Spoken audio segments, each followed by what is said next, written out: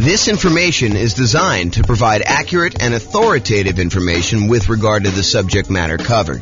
It is offered with the understanding that the presenters are not engaged in rendering legal, accounting, or other professional services. If legal advice or other expert advice is required, the services of a competent professional should be sought. Welcome to the Chesapeake Real Estate Investing and Real Estate Financial Planning Podcast. Learn all about investing in real estate in Chesapeake, Virginia, with a combination of real estate financial planning and modeling with numbers specific to Chesapeake, plus syndicated, more generalized recordings of live and pre-recorded real estate investing classes. Not all of them specific to Chesapeake. Be sure to stay tuned after the podcast for a message from our sponsors. All right, marketing to find off-market deals. I'm James Orr. Let us begin. So, finding deals. So, have you guys read The Millionaire Real Estate Investor book by Gary Keller? I think that is one of the best real estate investing books out there, honestly. If you have not read it, and if you read it a while ago, I would recommend you pick it up again. I haven't read it super recently, but I've read it multiple times, and each time I read it, I'm reminded of just how good of a book that is. So, if you're doing any type of off-market deals, I would strongly recommend you go pick up The Millionaire Real Estate Investor by Gary Keller. It's from 2005, so it's a little bit dated in some ways, but some of the stuff he teaches in there is like principles. It's like timeless, so it doesn't really matter.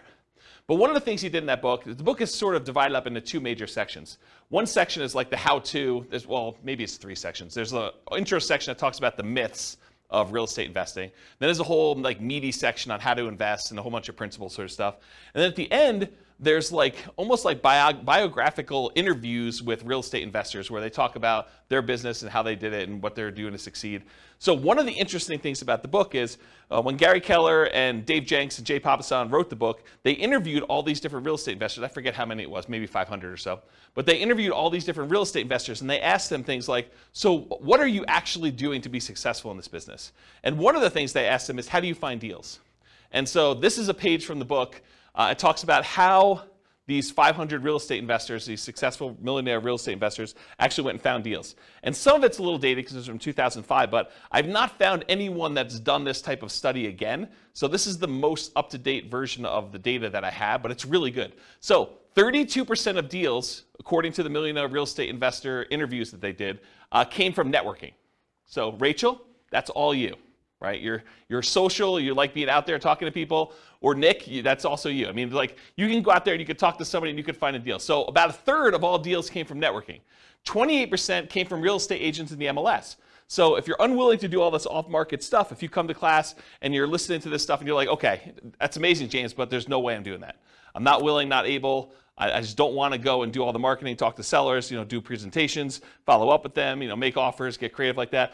I'll just buy stuff from the MLS. Okay, great. So about, a little bit more than a quarter of them came from real estate agents in the MLS. 10% came from driving and walking. We call this driving for dollars. You go look for dilapidated properties that have, 15 newspapers still sitting in the driveway, rotting. In the winter, the driveway is not shoveled. The grass is unmowed. Everything's overgrown. It's like properties that have been abandoned. And then you can go do like reverse lookups and try to find out who the seller is, try to contact them, reach out and try to acquire properties that way. So 10% from driving and walking, 9% from newspaper ads. Again, this was 2005. I doubt it's that high today.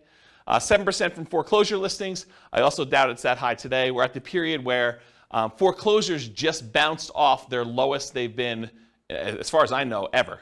And so we're at these all-time lows for foreclosures at this point. It's sort of creeped up. And we're seeing an uptick in foreclosures, which, as a sidebar, you'll start to see news articles that say crazy stuff like this. It'll say, foreclosures are up 300%. So what does that mean? Well, if we only had one foreclosure last year, and now you have 3 or 4, then foreclosures are up 300%. So you got to be really, really careful when you hear crap like that. Understand what the numbers mean. So if you had a really, really low number of foreclosures and now it's up 300%, yeah, and you want to look at historically how it relates to, what you've seen. And it's not just that, yeah, it's gone up 300%, but there was 300% from almost nothing, right? So that's where we are right now, is that we were at almost nothing. We were in this unbelievably hot real estate market after we kind of dropped interest rates with COVID and everything like that. And the demand for properties was insane. You see 20 offers on a property. And so it's really, really hard to have a foreclosure when, even if you're behind on your payments, you go list it with a real estate agent, and over the weekend you get your property bid up and you're able to sell it and walk away with money. So it would take a lot for you to have foreclosure in that particular situation where the real estate agent couldn't come in and just help you sell that property. So we had really, really low foreclosures. Now I think we're going to start seeing an uptick in foreclosures, especially as the market softens. But it could take some time. It's not like these things happen instantly overnight. So that's my kind of side note there about that. But 7% were from foreclosure listings. And I do think that that will be a viable strategy moving forward. Right now, though, as we kind of do this recording in, what are we in, July? June? We're in July? July 27th, 2022, we're at a low, and I expect that to kind of pick up. But it's really, really low right now. 4% came from for sale by owners, 3% came from the internet database research, 2% from targeted marketing, and 5% from other. So if you're kind of wondering where deals came from for at least these particular successful investors, that's where they came from. Any questions on this? All right, cool. So why do we even care about doing marketing and finding motivated sellers? Because that's really what we're talking about. We're trying to find off-market deals, right? We're trying to find a seller who's motivated, who we can go in there and buy the property. But why do we care that they're motivated? I think for two reasons. I think finding creative transactions. If you go watch the creative transactions class we did, was that 2 weeks ago? It wasn't last week, right? But last week was partnerships. So I think 2 weeks ago we did creative transactions. So go watch that whole 2-hour class on the creative transaction strategy stuff. And then also fixer-upper properties, trying to find distressed properties where you could buy at a discount to add value in some form or another and fix them up. So those are the two reasons I think you probably want motivated sellers. You guys think of any others? That's pretty much it, right? Take a drink. So the creative transactions, just kind of for the record, owner financing, wrap financing, loan assumption, the rent-to-own, lease-to-own, lease option, lease purchase family, agreement for deed, bond for deed, contract for deed, installment land contract, and then buying properties subject to the existing financing. So those are all the creative strategies. Go watch the creative strategy class. I can't cover a 2-hour class within another 2-hour class, which is probably going to go the full 2 hours, is my guess. All right, so when I like to think about this real estate entrepreneurship model of going out there and finding deals and doing the business of being a real estate investor, marketing to find properties, doing all this stuff, I think of it as a whole process and system that we have. And so I've taught classes in the past. I'm not going to do it anytime soon, but this is my visual of the whole business model. There's everything from your kind of goals and affirmations and stuff to the daily marketing checklist, which where we are right now is this seller's process of doing marketing to find sellers, but there's also marketing to find buyers and renters and private lenders. All the different seller checklists, your callback, your research, making offers, following up, under contract, bought it, inactive, all the buyers checklist, the dream team checklist, the property management checklist, and the different steps in that, and then the business management checklist. So tonight we're really focused in on just this one small piece, and that is the daily marketing checklist and finding sellers. How do we go and find off-market deals, sellers specifically? So this is the daily marketing checklist, and we're just covering sellers tonight. That's all it's saying there. Okay, so doing marketing. When we do marketing, marketing really is broken down into two categories: one-step marketing and two-step marketing. One-step marketing is where you can actually make the sale in one step. You put out a flyer, you give someone everything that they need to know on the flyer in order to be able to make a decision to buy or not buy, and that's done in one step. Real estate transactions are a little bit more complicated, and so those tend to be done in what we call two-step marketing. You usually do marketing in order to get a seller to raise their hand and say, hey, I'm interested, I want more information, and then you follow up and you do like more salesmanship or more information or kind of different steps in the marketing process in order to give them everything else they need to then make a decision to do that. So specifically with motivated sellers, we're trying to get a seller to raise their hand and request more information. We're not trying to buy the house on the first ad. Okay, so realize that the intent of the ads for all the stuff we're going to talk about tonight is not that we're trying to buy the house with the first ad. You're trying to get them to raise their hand and ask questions and be interested enough so that you can then talk to them, give them the information they need, answer all the questions they have, and then help them buy, help them make a decision to either sell you their house or use something else. Make sense? All right. The right side of the desk. I was really fortunate. I had besides my father, who's also a real estate investor, I was really fortunate. I had a great mentor. He was a guy, lived in Houston, Texas, big home buyer down there. And he explained this concept to me. And the concept is being on the right side of the desk. Imagine for a minute you're like going to a bank. And you walk into the bank, you got your hat in your hand, you're like, hey, Mr. Banker, would you please be willing to loan me money?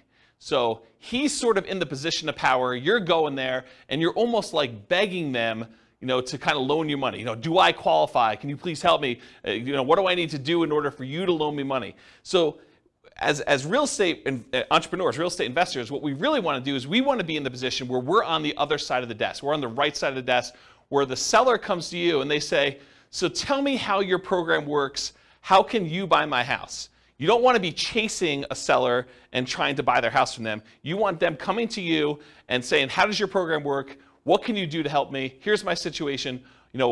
Is this something that you can do to kind of solve my problems? So I prefer to have motivated sellers calling me saying, here's my situation, what can you do to help me? Versus chasing sellers and then trying to ask them, what's your situation so I can see if I can help? And I talked about the banker example.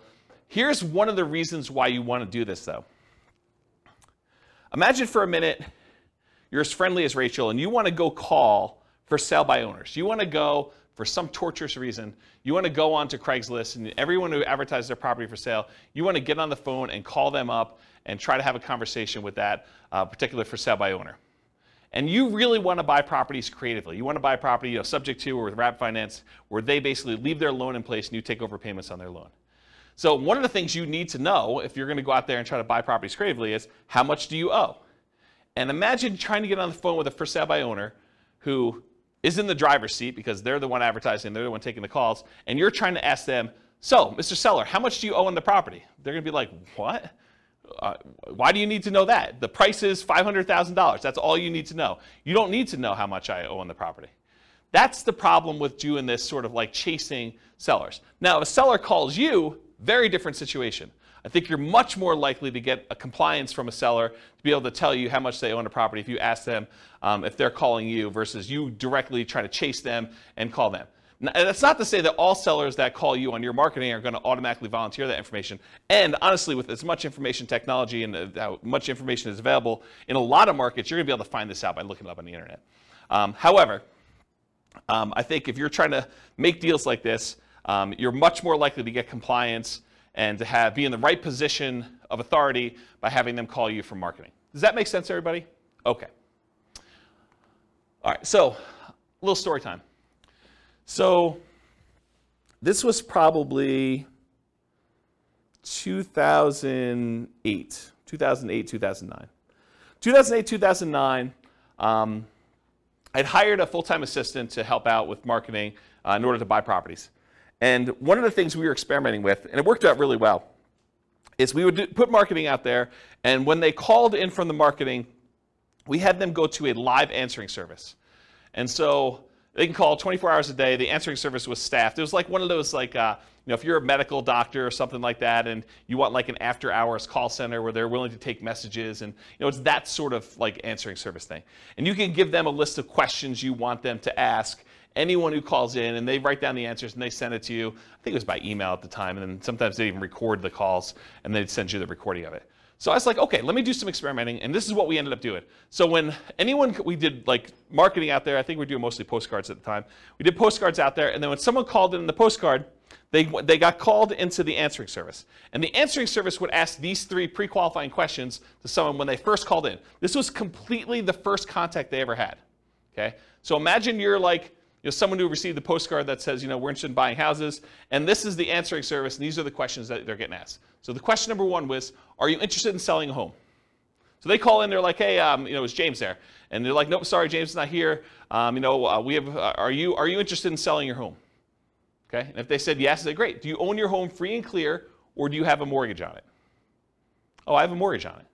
Well, great. Are you looking to sell the property for what you owe? So within 3 questions of calling the answering service, we had basically made an offer to the seller calling in to see if they wanted to sell their property for what they owed. And if you're trying to buy properties creatively, subject to taking over existing debt, or if you just want to know like what they're willing to accept, if there's some motivation there, a seller who's willing to sell their property for what they owe is, in my opinion, a sign of motivation.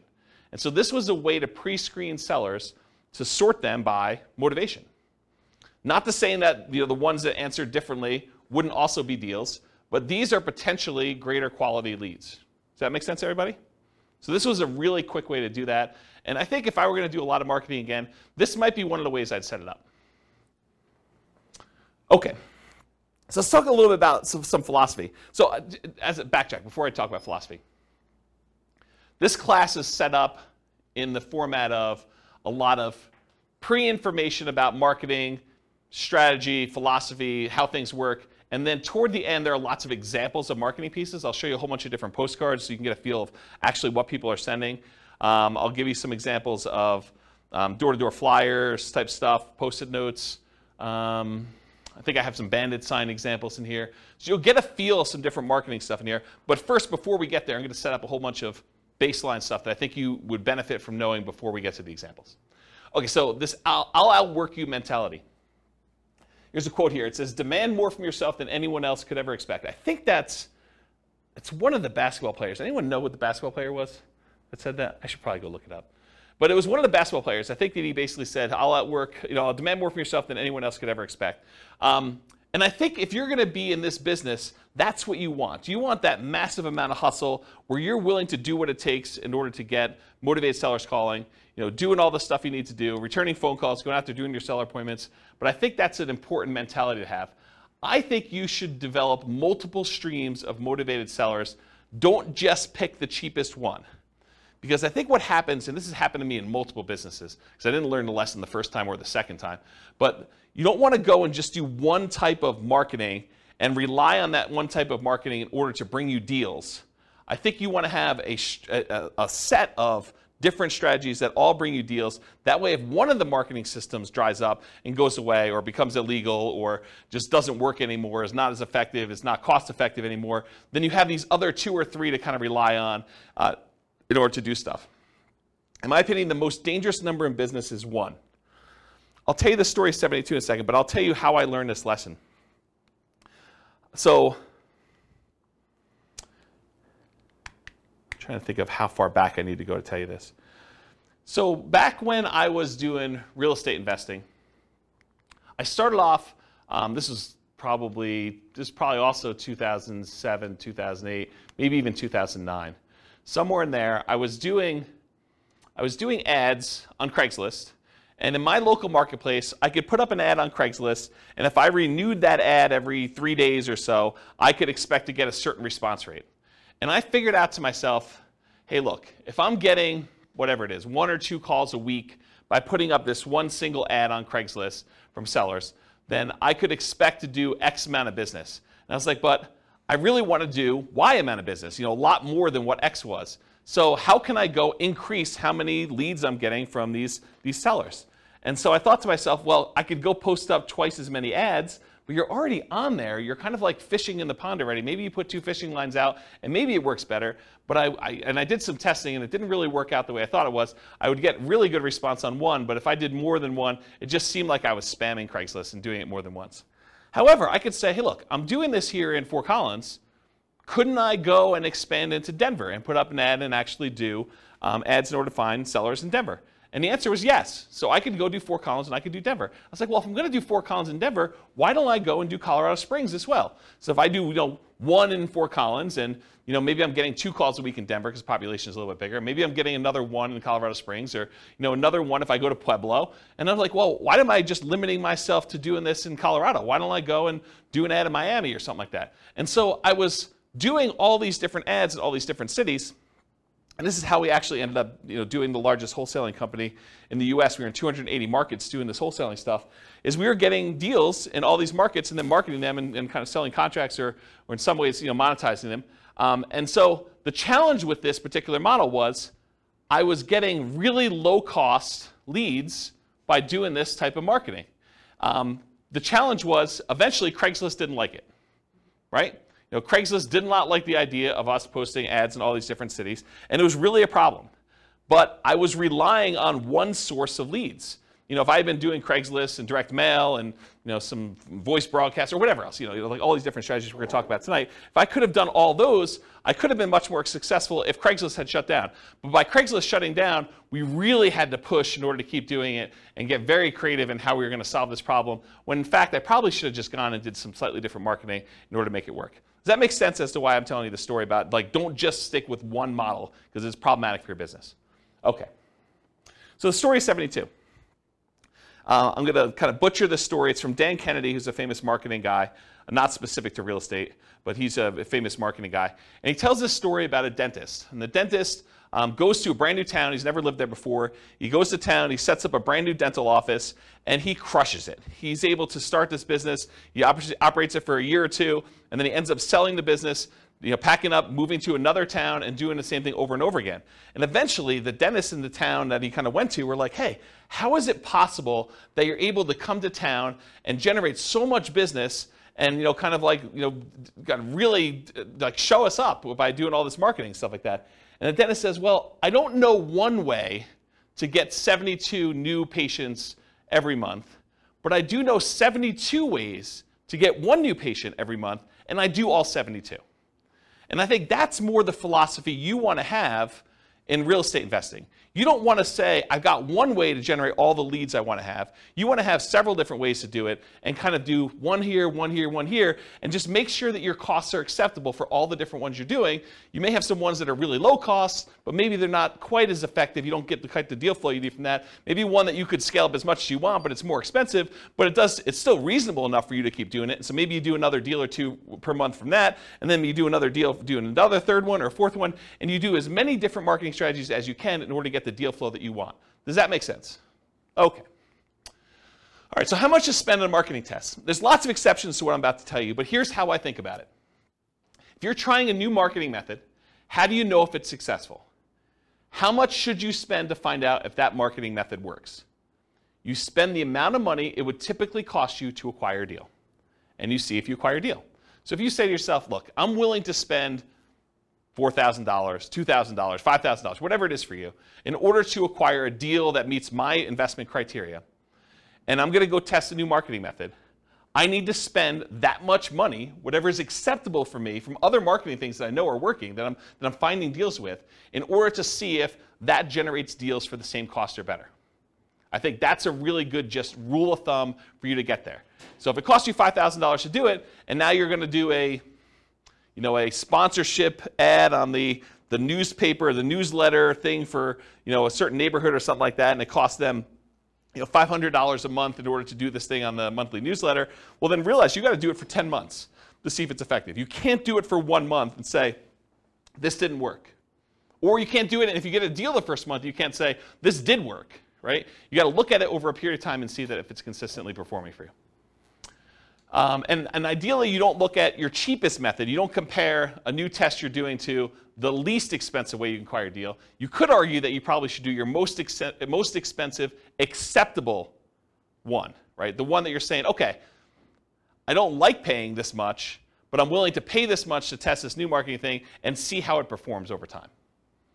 And if you're going to do free stuff, if you're going to do, calling for sale by owner or, door knocking or things of that nature, make sure you put a value on your time. Don't just say it cost me, $27 in gas, but not count that it, took you 40 hours of time to do that. You got to put a reasonable cost on your time to see if this is effective. All right, any questions on how much to spend on a marketing test? Cool. All right, here's some other additional marketing beliefs. There is no failure, only testing and feedback.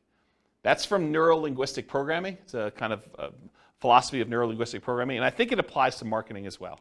You don't fail doing marketing, right? You do a marketing test, you say, did I get the result I wanted? No. Okay, now I got feedback. That particular way of doing it, that headline, that particular marketing piece, this particular group of people that I marketed to, that did not work. I got feedback on it, let's change something up. Maybe it's the message, maybe it's the people, maybe it's the media I'm using. Quote from Tony Robbins, there is no such thing as failure, there are only results. Similar idea. Thomas Edison says, our greatest weakness lies in giving up. The most certain way to succeed is always try just one more time. If you're not making the money you want and you have a reasonable profit margin, which you do in real estate investing, then you have a marketing problem. That's the challenge you have. So will it work? No one knows until you test. Marketers do know this. You have to test in order to find out if something works. You change one variable, you test again. One of my personal biggest aha moments was discovering if I wanted more motivated sellers, I needed to do more marketing to have them call me. It was like, I know how to generate a motivated seller call. Why am I not spending the money to do the marketing? Once I got that, I'm like, this just makes perfect sense. It's like money in one side, calls out the other, put a little time between them and a little bit of work and effort, deals on the other end. So hold your marketing ruthlessly accountable for results. This implies you are measuring the results you're getting. You have to actually measure and keep results and know what you're getting. I personally believe you need to get good deal flow, have enough deals coming across your desk so that you can see a reasonable number of deals and start sifting and sorting. You're not trying to convince all sellers. And we'll talk about this when we talk about lazy and poor marketing, but the challenge when you're not willing to spend money and have enough deals coming across your desk and you're doing like poor type marketing where you're willing to put in time and effort into it is you work so hard to get a seller that when you finally find one that's motivated, you try every possible way to make that deal work. But sometimes the seller is motivated, but the numbers or the deal just doesn't make sense.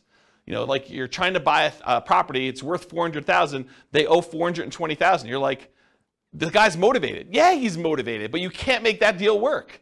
You got to just move on to the next deal. And if you had 10 other calls coming in that day, you'd be able to move on. The challenge is you only had one call that week, and now you're trying everything. You're like, you're coming to class, you're asking me, James, so I got this motivated seller. He wants to sell me the property. He owes $420. The property's worth $400. Pass. That's my solution. It's like I'm not trying to get creative and make a non-deal a deal for you, right? But if you had 9 other calls that day, then you move on. Otherwise, you're like, there's got to be something in here. What's the old joke about the kid and the pony? There's got to be a pony in here somewhere, something like that. I don't know. Anyway, so stop trying to convince all sellers. You're not trying to do that. You're sifting and sorting sellers. Start focusing on emphasizing solutions you can offer that would be good solutions to you and good solutions to that seller. The language of, well, here's what I could do. Would that work for you? Makes a lot of sense. Only 25% of leads are legitimate and should advance to sales. And that's from Gleanstar Research, or Gleanster Research. Only 25% of leads are legitimate and should advance to sales. Not every one is going to be a good fit for you. You're not trying to have a 100% conversion rate. That is not your goal. We'll talk about conversion rates in a little bit. All right, feast and famine. You got to keep the pump primed even when you're drinking from the fire hose. Don't turn off the marketing and then turn it back on when things die out, because it takes time to get everything going again. You want to keep your motivated seller pipeline filled.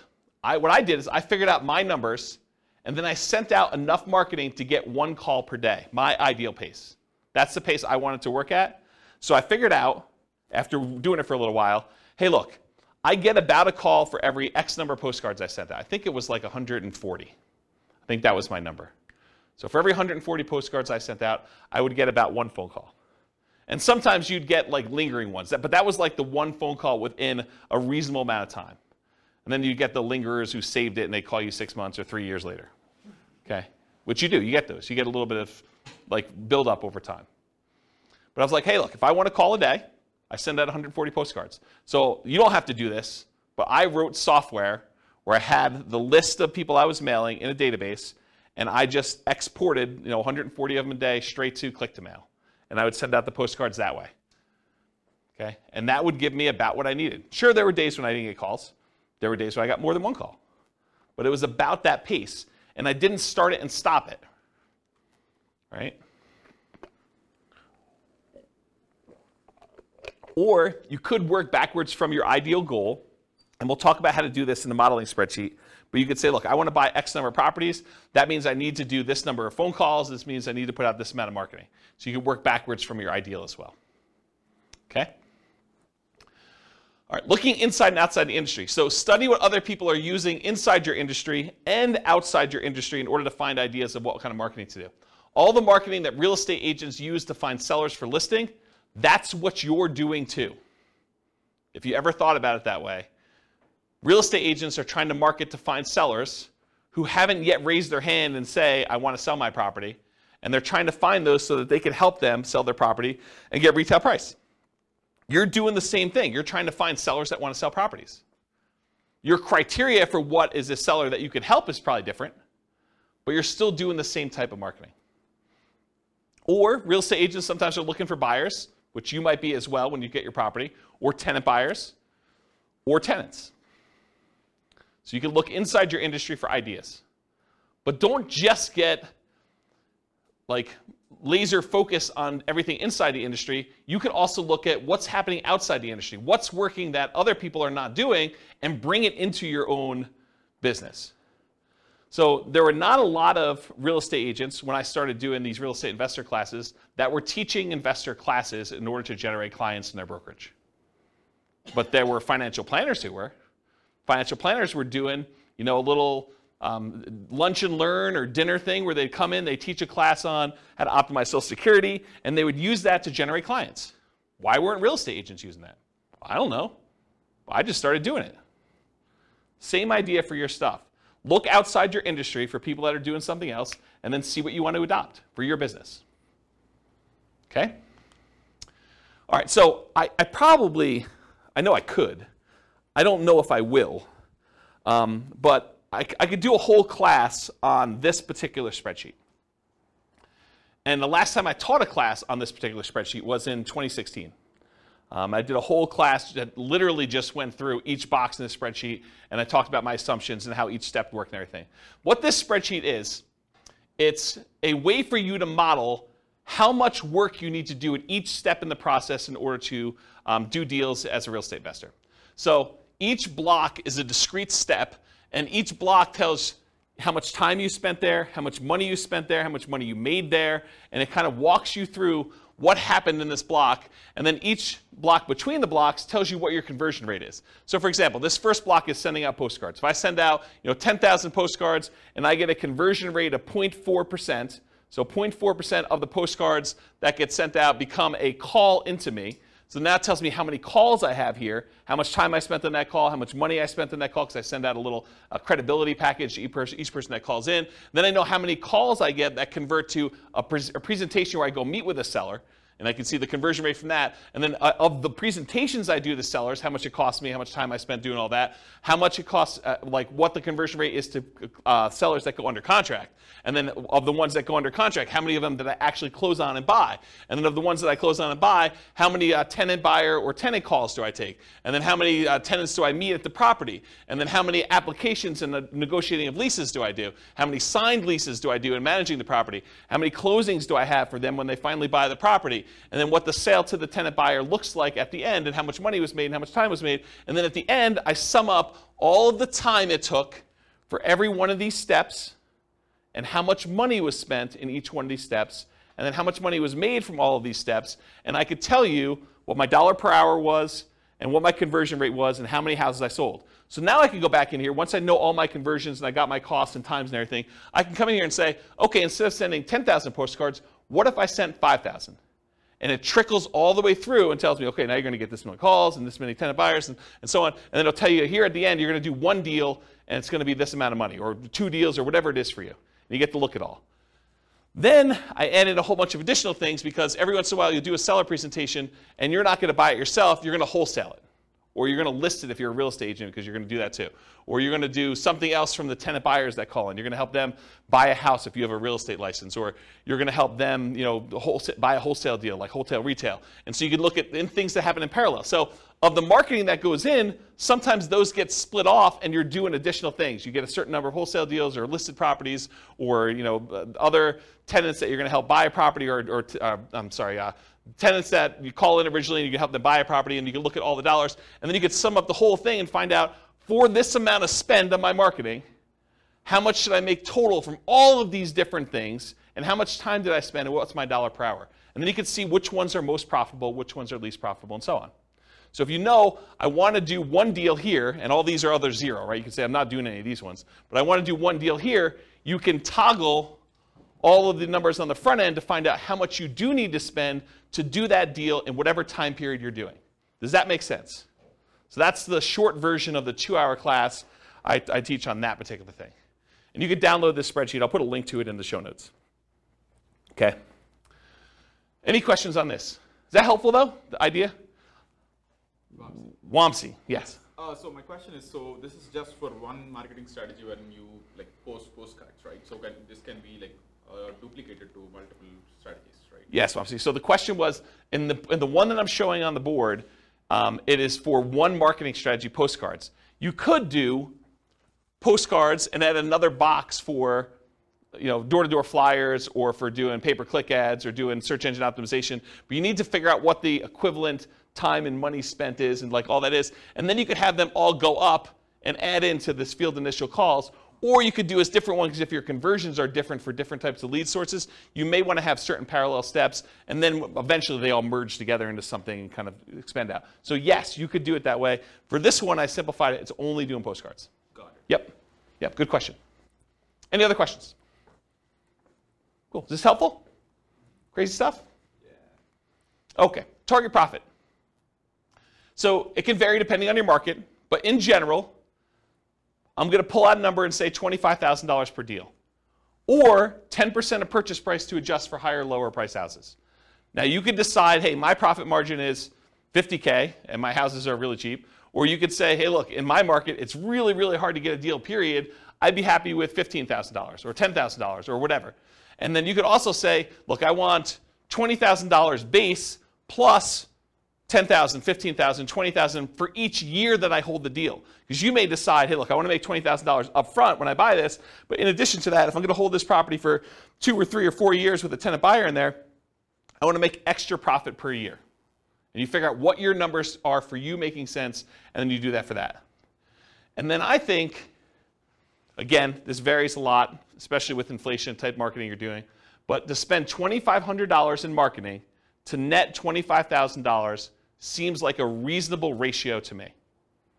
Okay? That's a 10-to-1 profit to marketing ratio.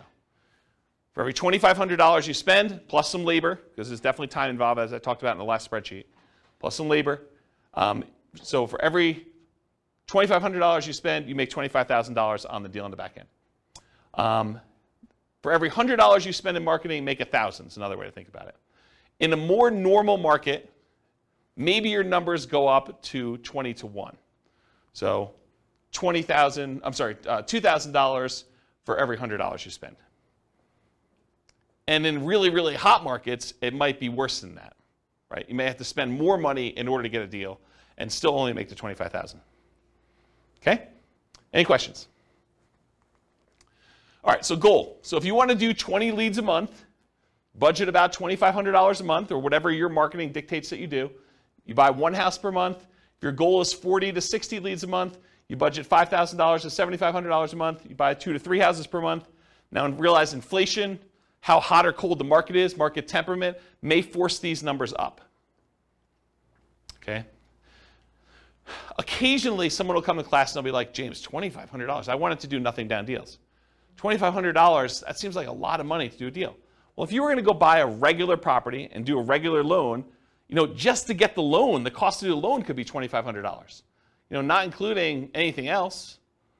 I mean, you're probably still doing a lot of these costs if you do it, but you're going to have like inspection stuff if you're going to do inspections on a property. You may have an appraisal done. May not have an appraisal done if you're just doing something creatively, but to do that. What's an appraisal run these days? $800, $900, somewhere in there? Just to do that, right? So $2,500 seems like a deal. Any questions on this? All right, motivated sellers for lazy and poor folks. So lazy methods are more time than money. You have more time than you have money. I'm sorry, lazy method. I was like, that doesn't make sense to me. Lazy methods are more money than time. I was like, yeah, that doesn't make sense.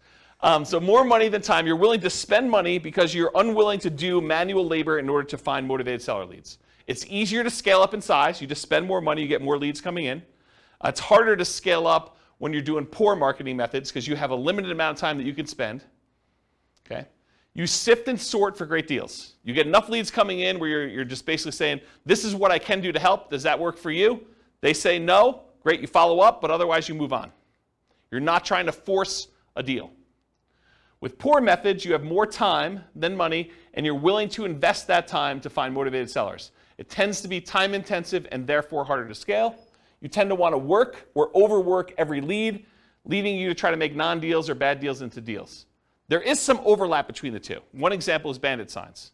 If you buy bandit signs, which are relatively inexpensive, and you go out there and you're manually putting them in yourself, driving all over town and doing 10 hours worth, that's more a poor marketing strategy. If you buy bandit signs, you hire someone else to go do it for you, that's more of a lazy strategy. Okay? All right, so here are the lazy methods. And I'll tell you which ones I've done. Billboards and bench signs. I have not done that. But you could go get a billboard that says, we buy houses, call this number. You could go get a sign on the bench where people are waiting for the bus that says, we buy houses, call this number. Car signs, I've not personally done this. I know a bunch of clients that have. But you basically get one of those magnetic stickers or one of the car wraps that basically says, we buy houses, call this number, we'll buy your house. We'll take over payments, whatever you're doing for your thing. We'll talk about marketing headlines here in a little bit. I've not personally done car signs, though. Direct mail, done a ton of direct mail. You can do postcards, you could do handwritten letters, you could do regular letters, you could do oversized postcards, you could do saturated mailings, geographic saturated mailings to entire postal areas. You could do targeted mailings to foreclosure properties. You could do ones to recently divorced people, bankruptcy, probate. There's all sorts of things we're going to talk about here toward the end. Websites, pay-per-click. I think I did some experimentation with pay-per-click early on, but I haven't done much with it. But you can do you could go onto Google AdWords, and you could pay Google to come up when someone searches for, sell my house fast in whatever your marketplace is. Voice blast and text blast, so you can actually hire a service, upload a bunch of telephone numbers for property owners in your area, and basically say, I'm interested in buying, or I'm interested in buying your house. And do that. You could do it either via text or you could do it via voice broadcast. I never did text. I did a bunch of voice broadcasts for a period of time. So we would do voice broadcast messages to answer machines and live answers. So we had two different messages. And then if people were interested in selling their house, they'd either leave a message or contact us back, call us back on a number. Newspaper advertising. I did a ton of newspaper advertising. It's actually one of the more effective ways in some cases. We would do ads in the paper, just like classified ads. We also there was like a monthly publication. Was it Fort Collins Forum? Does anyone know? It was like an old newspaper. I think it was called Fort Collins Forum. And we'd have like a half-page ad covering the full front half of a newspaper ad, and we'd buy that each month. And that was pretty effective. But it's harder to do newspaper these days. Radio and television ads. So I didn't actually do this, but my friend Brent, who I told you about in Texas, he actually, at one point, before he actually died really tragically, a long time ago, about a decade ago. But he actually acquired the rights to WeBuyHomes.com. I don't think he had WeBuyHouses.com. I think he had WeBuyHomes.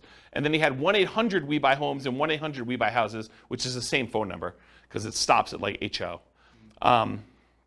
So it basically had the telephone number and that. And what he was doing is he was licensing out the rights to different marketplaces to do that. And he had a professional video done and professional radio spots done. And you could run these. You don't have to do any customization because it's the same number. But you basically run that ad in your local marketplace, and then the number calls through. And based on your location from where you're calling, the telephone rings into your office or wherever you want it to go. You basically had them direct where you want it to go. And so he did a bunch of television stuff. I didn't personally do it. But that's one of the things he was doing. So you could do radio and television ads. You can also do Yellow Pages. Yellow Pages are mostly defunct now because of the internet. But there were some interesting lessons to learn from things that people would do in the Yellow Pages. Instead of just advertising in like the real estate services section, some people would advertise in the money to loan section. Because if you think about like where your sellers are coming from, a lot of times they're looking for solutions other than selling their house before they get to the point where they realize they need to sell their house. And so a lot of times some investors would actually have a separate business that would make loans, and then they would use that as a lead generation tool in order to find sellers that were going to be early on in their pipeline. Does that make sense, everybody, what I said? Okay. All right, any questions on these lazy methods? We're going to go into some detail here. Yeah, Ben. So you said for the direct mail, you can make foreclosure houses and people who got divorced recently. How do you get to know that information? The list? Yeah, I'll give you some sources for lists here in a little bit. Yeah, these are places you can buy them. Yep. So the question was, where do you get the list for people going into foreclosure or people that had a bankruptcy or something like that? And you can buy it from list brokers. Yep. Okay, any questions on lazy methods? We're going to go into some detail on mostly direct mail. I think that's mostly what we're going to cover from tonight in detail. Any other questions on this stuff? All right, cool. So here's some of the poor methods. If you're willing to put in more time, bandit signs as an example, although I told you if you want to do bandit signs and make them lazy, you can actually pay someone to do them.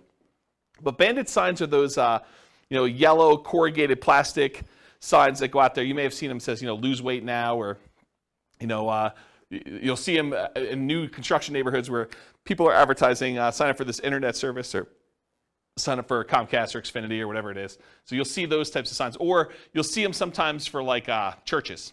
They'll say, church service, and they'll kind of use those. But you could use them that says, we buy homes, we buy houses. I'll show you some examples of those. And then you go out and you put them into major intersections. They'll disappear. They're disposable media. Don't think that you put it up there, it's going to last there for months.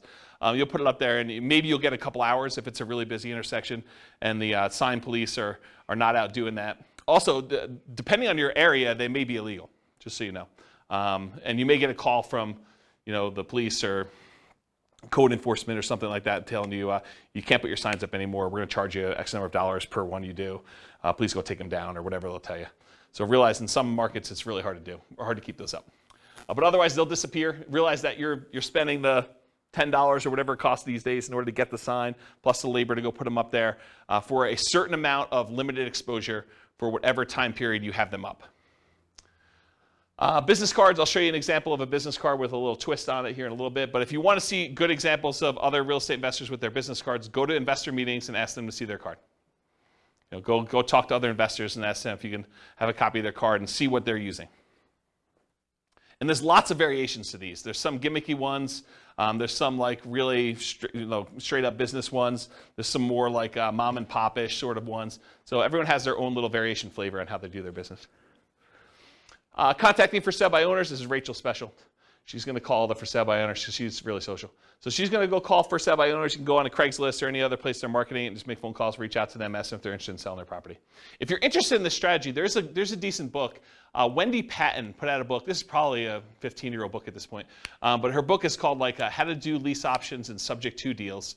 And she talks about a strategy of calling for sale by owners and trying to get them to lease option the property to her or buy the property subject to. And in the softer market, I think it would work great.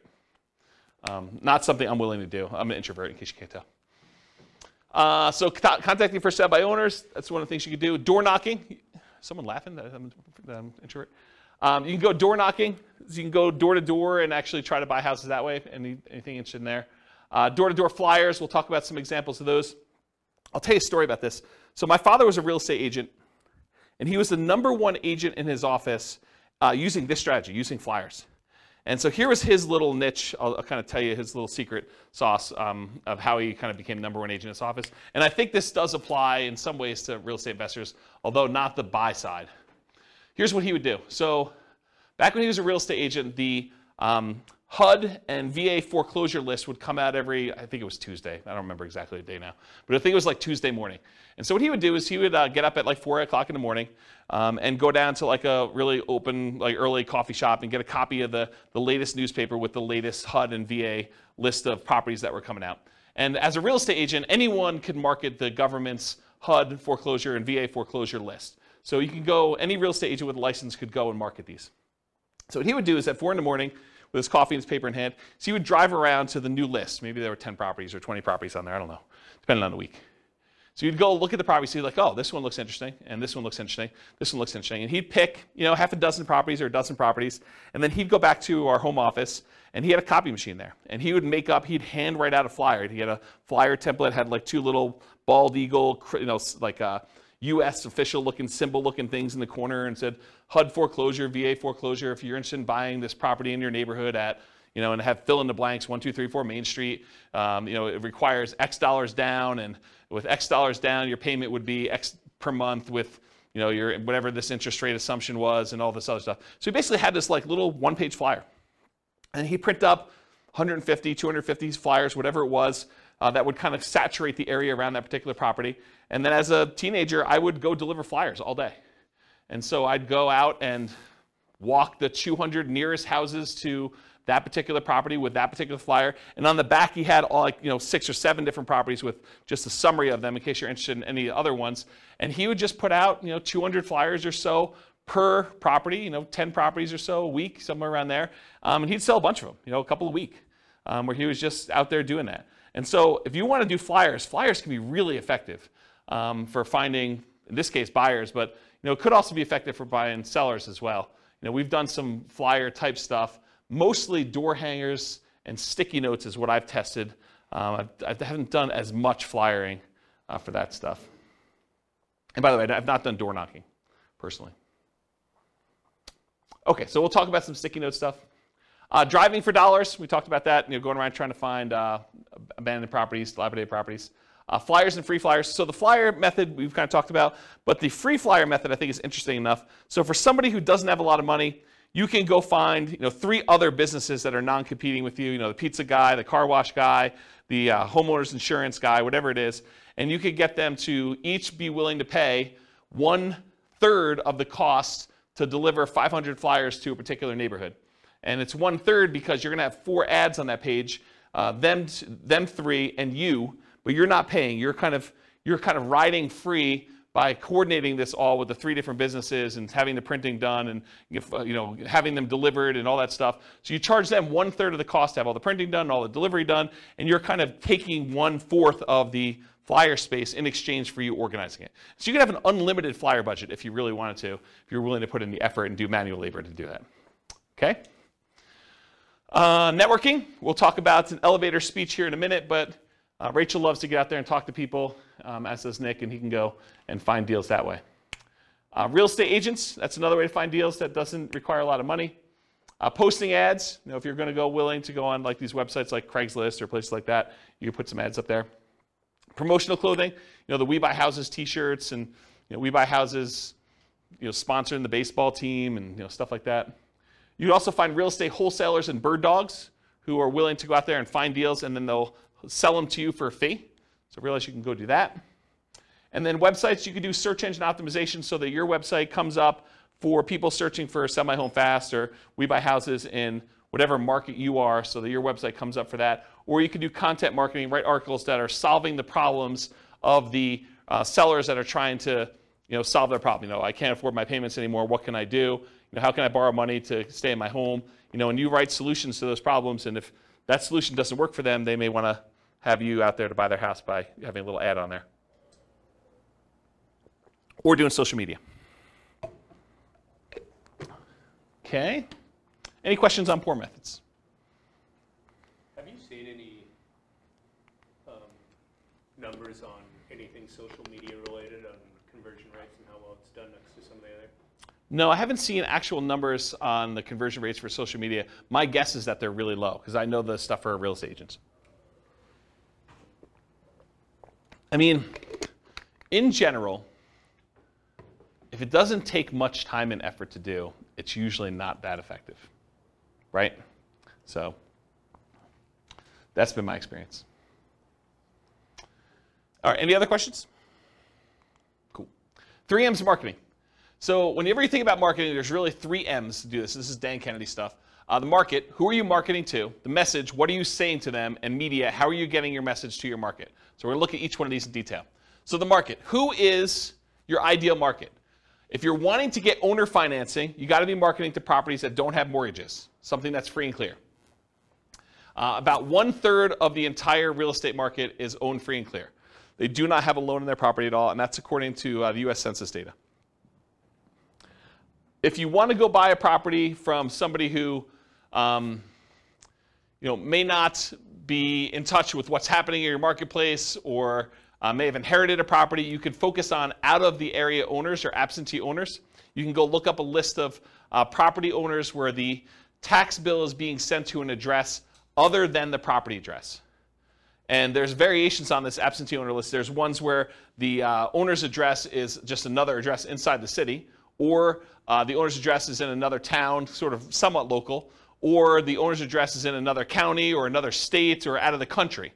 So you could pick whatever list you want to focus on in order to find sellers that are whatever distance from the property that you want. Let's see here. Distressed sellers, so find lists of people that are in foreclosure or pre-foreclosure, or that recently got a divorce or job transfer or had some other type of loss, like a fire in the property or something like that. So some other thing that is distressing the seller, and you can find some of those lists. Some of them are harder to find. Job transfer is probably really hard to find. A lot of the other ones you can probably find pretty easily. House characteristics, maybe you only want to buy duplexes or triplexes or fourplexes. You can kind of narrow your list down and market only to those things. You only want to buy 4-bedroom properties, or properties that have at least 2 bathrooms, or properties that have oversized garages, or properties that are horse properties, or properties that you can bulldoze the property down and do some type of development on it, or you could do things based on lot size. You don't want to have too big of a lot, or maybe you really do want to have big lots. Whatever it is that you want to do in order to do characteristics of the property, you can kind of market to that particular list. And then anything other than that, bankruptcy, divorce, whether they're people who recently got married, probate, or assisted living, you can kind of focus in on whatever niche you're trying to serve. Any questions on market? All right, this picture is from the Millionaire Real Estate Investor book by Gary Keller. And in this, he basically determined which part of the real estate market was ideal for real estate investors. And so there's 4 different characteristics he's measuring here. How well they cash flow, how much hassle they have, how much appreciation they typically have, and how liquid they are, how easy are they to get in and out of. And he talks about low-end properties, average properties, and high-end properties. And then he shows you, on a scale of cash flow, whether it's low or high or medium, hassle, low, high or medium, appreciation, low, high or medium, and liquidity, low, high, medium. So for example, liquidity, low-end properties have low liquidity. Okay? Then it goes up, and for the average property, they have relatively high liquidity. It's easy to buy and sell them. And then as they get more expensive, they also have low liquidity. As for appreciation, properties on the low end tend not to appreciate as fast as properties in the average, and properties on the high end are about medium. Okay? For hassle, low-end properties tend to have the highest hassle, average properties tend to have the lowest hassle, and high-end properties tend to have high hassle as well. And then low-end properties tend to have the best cash flow, average properties tend to have intermediate or medium cash flow, and the high-end properties tend to have a little bit lower than medium, but not quite all the way to the low cash flow. So if you look at where are these curves at their best, and you'll find that it's not the very, very low end, and it's not the very, very high end. The great deals tend to be at like the quartile, about the 25th percentile of the marketplace, and good deals tend to be in this kind of like median section around the 50th percentile. So if you ever heard me in another class say, we typically like to invest in the second quartile. You don't want to be buying the cheapest stuff. Although, as I say this, there are niches where you could decide, hey, listen, my specialty is low-end properties, or my specialty is luxury properties. And you can make that work. But in general, the kind of sweet spot is that second quartile. Not the cheapest stuff, and usually below the median. Okay, so that's generally where it is. Now, does it have to, if you say, I don't buy, median's 500,000, I'm not buying 505. No, I mean, you can go a little bit above it, but you don't want to be crazy. Okay, any questions on this? Being in the middle of the market. Cool. All right, so here's some example motivated seller marketing headlines. You can do stuff like, we buy houses, or we buy houses cash, or we buy homes, or we buy homes cash, or cash for your house, cash for houses. Sell now for cash, cash now for your house. Sell your house in 9 days. Here's one I like. How to sell your house as is for a fair price on the date of your choice. Or how to sell your house for full price on the date of your choice. How to sell your house as is for a fair price in 9 days. Discover how to sell your house quickly. Sold in 9 days. We buy houses, we take over payments. Stop foreclosure, avoid foreclosure, facing foreclosure. We buy houses any condition or situation. We buy houses any price or location. So those are some different examples of motivated seller marketing headlines that you could possibly use. Nick? What's the 9 days? Like why 9? Specific number, and you can do it. something that you can perform on. If someone is really distressed and they're like, look, I need a quick solution, someone that could buy their house in 9 days is attractive. I just wondered why 9, a specific number. Yep. At least the amount of days to be able to close a deal. No, I mean, you probably could close faster than that. You can do 8 days. You can do 11 days. Whatever you want to do. Yeah. Should be believable. Any questions on headlines? All right, so here's an example, probably one of our first examples of actual marketing. Alternative headlines, often used on media like sticky notes or some postcards. Notice, warning, or attention homeowner. So this is a sticky note. I licensed the ability to use this from a guy named Richard Roop. He does a bunch of marketing stuff for real estate investors. And so this is the example that Richard Roop uses. We've done these and they've worked really well. In fact, I have a funny story. So on this thing here, when you print them out, this shows up in blue. It's like Richard's initials and number 37. And we don't change it. It's always 37, no matter what it is and who it is. So I get this really nasty phone call from a seller who's like, if you ever put this sticky note on my door again, number 37. So she's all mad and worked up, and you can hear her crumpling it up in the background and throwing it away. So she's just really worked up. There's only like 3 or 4 really angry people in the world. They just move around a lot, so you'll run into them. But there's only like 3 or 4 of them. But anyway, you put these on the door, and you'll get calls. You'll get some nasty calls, but you'll also get some good calls on it. And so the postcard basically says, attention homeowner, company's now looking to purchase several houses in your neighborhood. Are you looking to sell soon? Blah, blah, blah, blah, blah. Call our 24-hour recorded message line. Remember, we're doing 2-step marketing. This is not enough to sell a property, right? Not enough to get them to convince you to sell them your property. So 24-hour recorded message gives them more information. Or go to our website and get more detail on that. Submit your property information.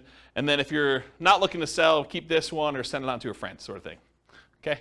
Any questions on like the sticky notes example and some headlines for that? Make sense? Okay, cool. So you want your message to match with the market you're doing. Make sure that your message matches the market you're trying to reach. We buy houses, we take over payments. If you're kind of marketing to free and clear properties that don't have a mortgage on them, does we take over payments make a lot of sense? No, not really at all. What if you're trying to buy luxury properties like $1 million homes?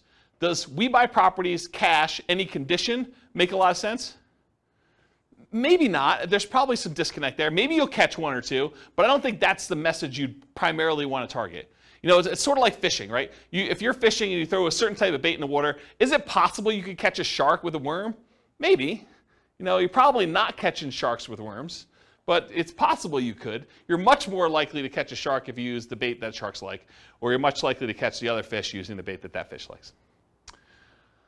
So cash for houses. Cash for houses tends to work and resonate better with lower priced homes. And then watch any foreclosure messages to make sure that you're targeting the right list for that too. Any questions on that? Multiple contacts. So you can double your transactions if you follow up. If you just do like this one hit and you don't follow up with anyone who calls you or does anything like that, expect your closing ratio to be much lower. But if you talk to someone on the phone, even if the solution is not good for them at that time, but you follow up with them over time, they've already expressed some level of interest, and a lot of times their situation changes. You can almost double your transactions, or in some cases more than double your transactions if you actually follow up with people. Or you can half your marketing budget to do the same number of deals. Another way of saying that. So repeat hits and repeat marketing, repeat mail to your mailing list, repost banded signs, renew ads. Part of the credibility you build up is when they see your ad all the time, right? If you only ran the ad once and someone is considering using you, but they go back to that newspaper or they go back to that source wherever they saw your ad and they don't see your ad anymore, they think that, yeah, I'm glad I didn't deal with that guy. He's out of business already. Okay? Meaning top of mind? Yeah, top of mind. Yep, that's another way of saying it. Yep. But there's also a credibility factor too, right? Like if you just disappear, they don't know if you're still around. Offer made follow-up. Does everyone accept your offer? For every offer you make, does everyone accept it? Absolutely not. Nope. So send a thank you note immediately. Put the seller on an automated mailing list for more frequent follow-up. I recommend monthly. This will double your closing percentage. So if you were closing 1 out of 20 before, with proper automated monthly follow-up, you'll close 1 out of 10. Credibility packet and testimonials include a benefit-laden information about how you help sellers, plus testimonials. Often you'll mail this out as soon as the motivated seller calls and we have their mailing address, and then bring a copy with you when you meet the seller for the first time and give them a copy even if you sent them one in the mail and say, here's some propaganda about me in case you haven't seen it. I'll put a link in the show notes to my credibility packet so you can see it. And if you don't have testimonials, if you're just getting started, get regular testimonials from your pastor or some people that you've helped out in another business or anything people can say nice things about you. The better, more specific to real estate is, the better. But if you don't have it, work with what you have. Any questions on credibility packet testimonials? Cool. Commit to improve your response rate in all your marketing. So each marketing campaign that you do is a horse race. You always want to be testing one variable with 2 options to find out which one's going to win. It requires you to measure results so that you can improve them. Focus first on testing headlines to get the maximum response. So headlines are the easiest thing to test. It's often the biggest impact. And as you do more testing, be careful of improving response while sacrificing quality, conversion on the back end. For example, you could boost response by saying full price instead of fair price, but it might be at the expense of getting acceptable deals to you. So you can get more calls, but maybe you're not converting as many because you changed your wording. Does that make sense? Okay. More ways to respond tends to increase response. And then other things to test beyond copy might include 800 numbers versus a local number, your website, your email, or your fax. Although faxes are kind of going out of the way, people still use them, especially older people. Any questions on this? Cool. Ratios. So there's 3 different books that I'm aware of that have actually cited how many deals you need to look at, how many offers you need to make to get a certain number of deals done. These are the 3 books. Real Estate Riches by Dr. Dolph DeRoos. It's part of the Rich Dad Real Estate Investor series, Robert Kiyosaki's guy. But the actual author is Dr. Dolph DeRoos. And he talks about the 100-10-3-1 rule. You have to look at 100 properties, you make offers on 10, you get 3 accepted, you close 1 deal. Carlton Sheets, who's been off the air for a while now, his no down payment course talked about the 50-to-1 rule. So you have to look at 50 properties, talk to 50 sellers in order to get 1 deal. And then the Millionaire Real Estate Investor book by Gary Keller and others, he has the 30-10-3-1 rule. So you look at 30 deals, you make offers on 10, you get 3 under contract, you close on 1. And then Weekend Millionaires, Frequently Asked Real Estate Questions by Mike Summey and Roger Dawson. That book talks about a 30-to-1 ratio. Look at 30 deals, get 1. Really, if you're looking at the top 5% of properties, you're trying to find the best deals, right? You need to look at about 100 properties in order to find the top 5 properties to do that. If you think about it in that ratio, that's probably another way to look at it. And also, outside the MLS is different than inside the MLS. They're just different numbers. Any questions on these? Yeah. So based on the ratios I see, is it different strategies that these books are talking about, or why is there a discrepancy? Yeah, so the question is, for the microphone, the question is, why are the numbers different for all these different people? I think they're thinking about it differently. I think the types of deals they're doing is different. I also think these aren't exact, right? It's hard to give a number when you're teaching students, because these are all people teaching it in the book, right? It's hard to give a number when I'm the one doing the presentation versus you doing the presentation versus Bill doing the presentation, right? You may be able to close 1 out of 5 because you're amazing. I may be 1 out of 20 because I'm incompetent. And Bill's just sort of between us, right? It could be all over the place. So the numbers are sort of just a general guideline to begin with. And I think looking at them, they're pretty close, right? They're not that far off. So. But is 30:1, the book that says 30:1 necessarily good than the book that says 50:1? So the question is the book 30-to-1 a better book than the one that does 50-to-1? No, I don't think so. And the other thing I'll add about this is, let's say you come to me at a class, you say, James, I don't know what you're talking about 30-to-1. I'm closing every 2. And what I would say to you is, maybe you're not doing good enough deals. Maybe you're not making your offers low enough where you're getting too many accepted, right? Maybe you should be more selective. So you could go in there and offer full price. I'll pay you full price. I'll get a loan. I'll buy your property. Well, yeah, it's easy to get those accepted, right? Yeah. If you're coming in, you're like, I'll pay you half price. Maybe you're not getting, 1 out of 100. Maybe you're 1 out of 200. But maybe that's okay for you. Yeah, Ben.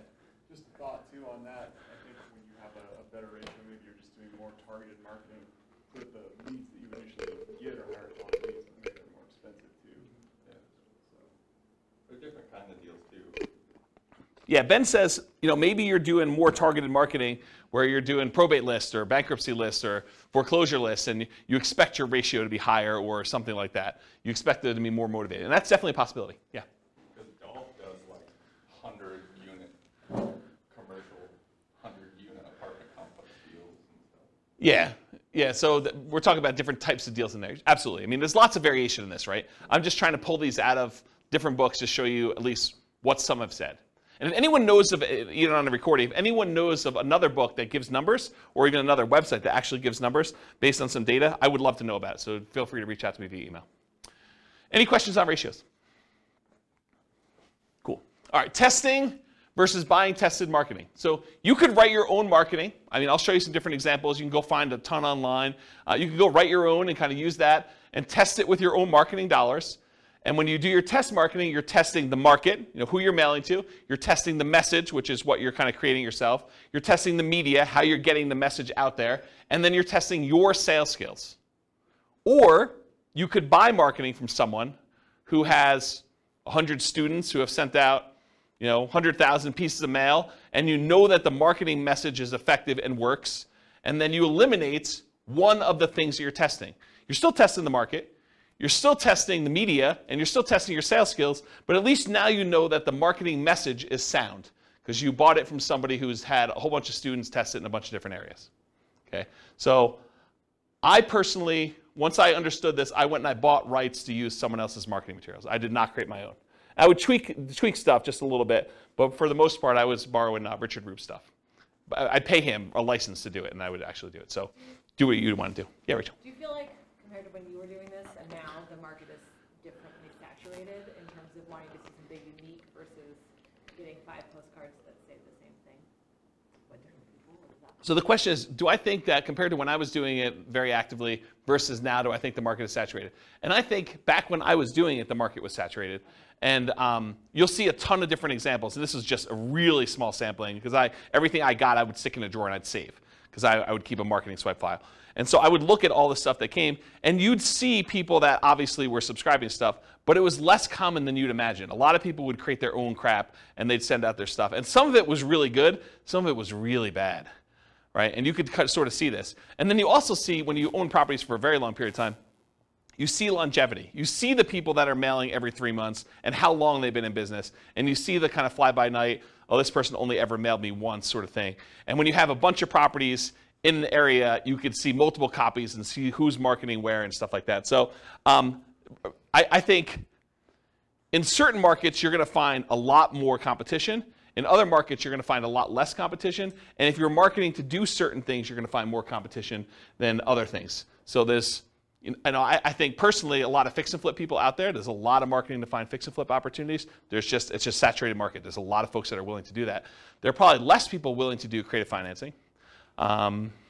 Still a bunch, but less, I think.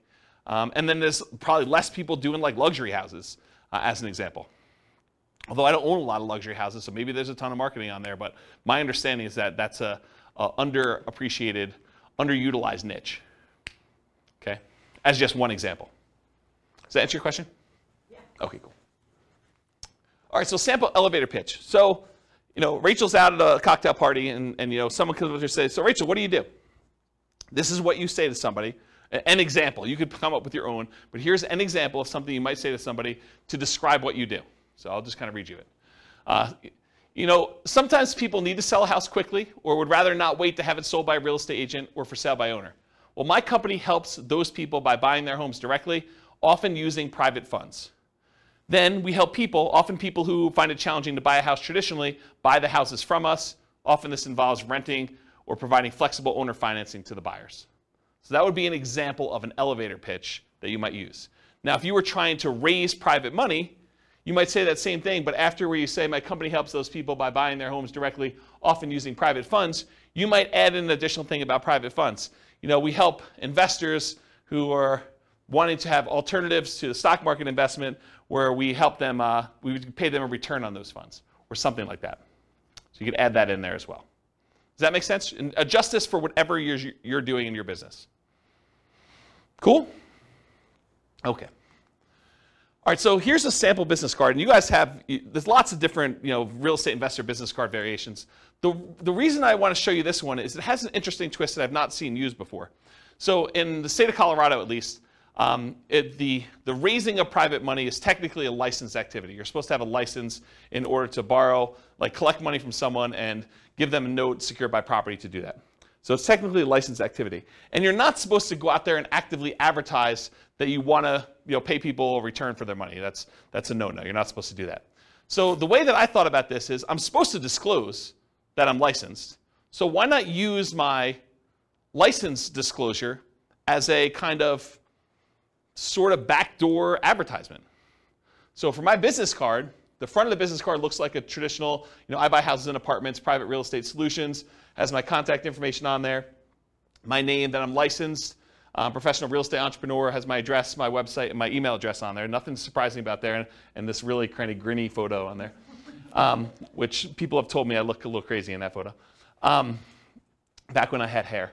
And then on the back of it, it says, licensing disclosure for private investors looking to earn returns from private real estate notes. So this is my disclosing to them that I have a license and how the license works. And so it says, notice, the company name is a mortgage broker-dealer licensed by Colorado Division of Securities to create notes paying interest secured by a deed of trust on real estate for private individuals seeking those investments. James Orr is a licensed mortgage sales representative for that company. So this was a way to sort of advertise for anyone who is interested in that I am licensed and I do those things. Does that make sense? I've not seen anyone else do that. So I thought it was kind of an interesting way to do it. Any questions on this? I will get a beverage. Okay. And if the creepy photo wasn't enough on the front, it's faint on the back. Yeah, right? It's like my hypnotic stare. Hypnotic stare, creepy hypnotic stare. Okay, so here are some sample bandit signs. And you've seen these, right? We buy houses cash, fast. I buy houses, fast cash. And these are not you don't buy you don't usually buy the blank corrugated plastic and then handwrite these on here, although you could. You typically have them printed with the handwritten stuff on there. Then we buy houses, we take over payments, says telephone number. Need to sell your house fast, we buy houses, telephone number, any condition, any situation.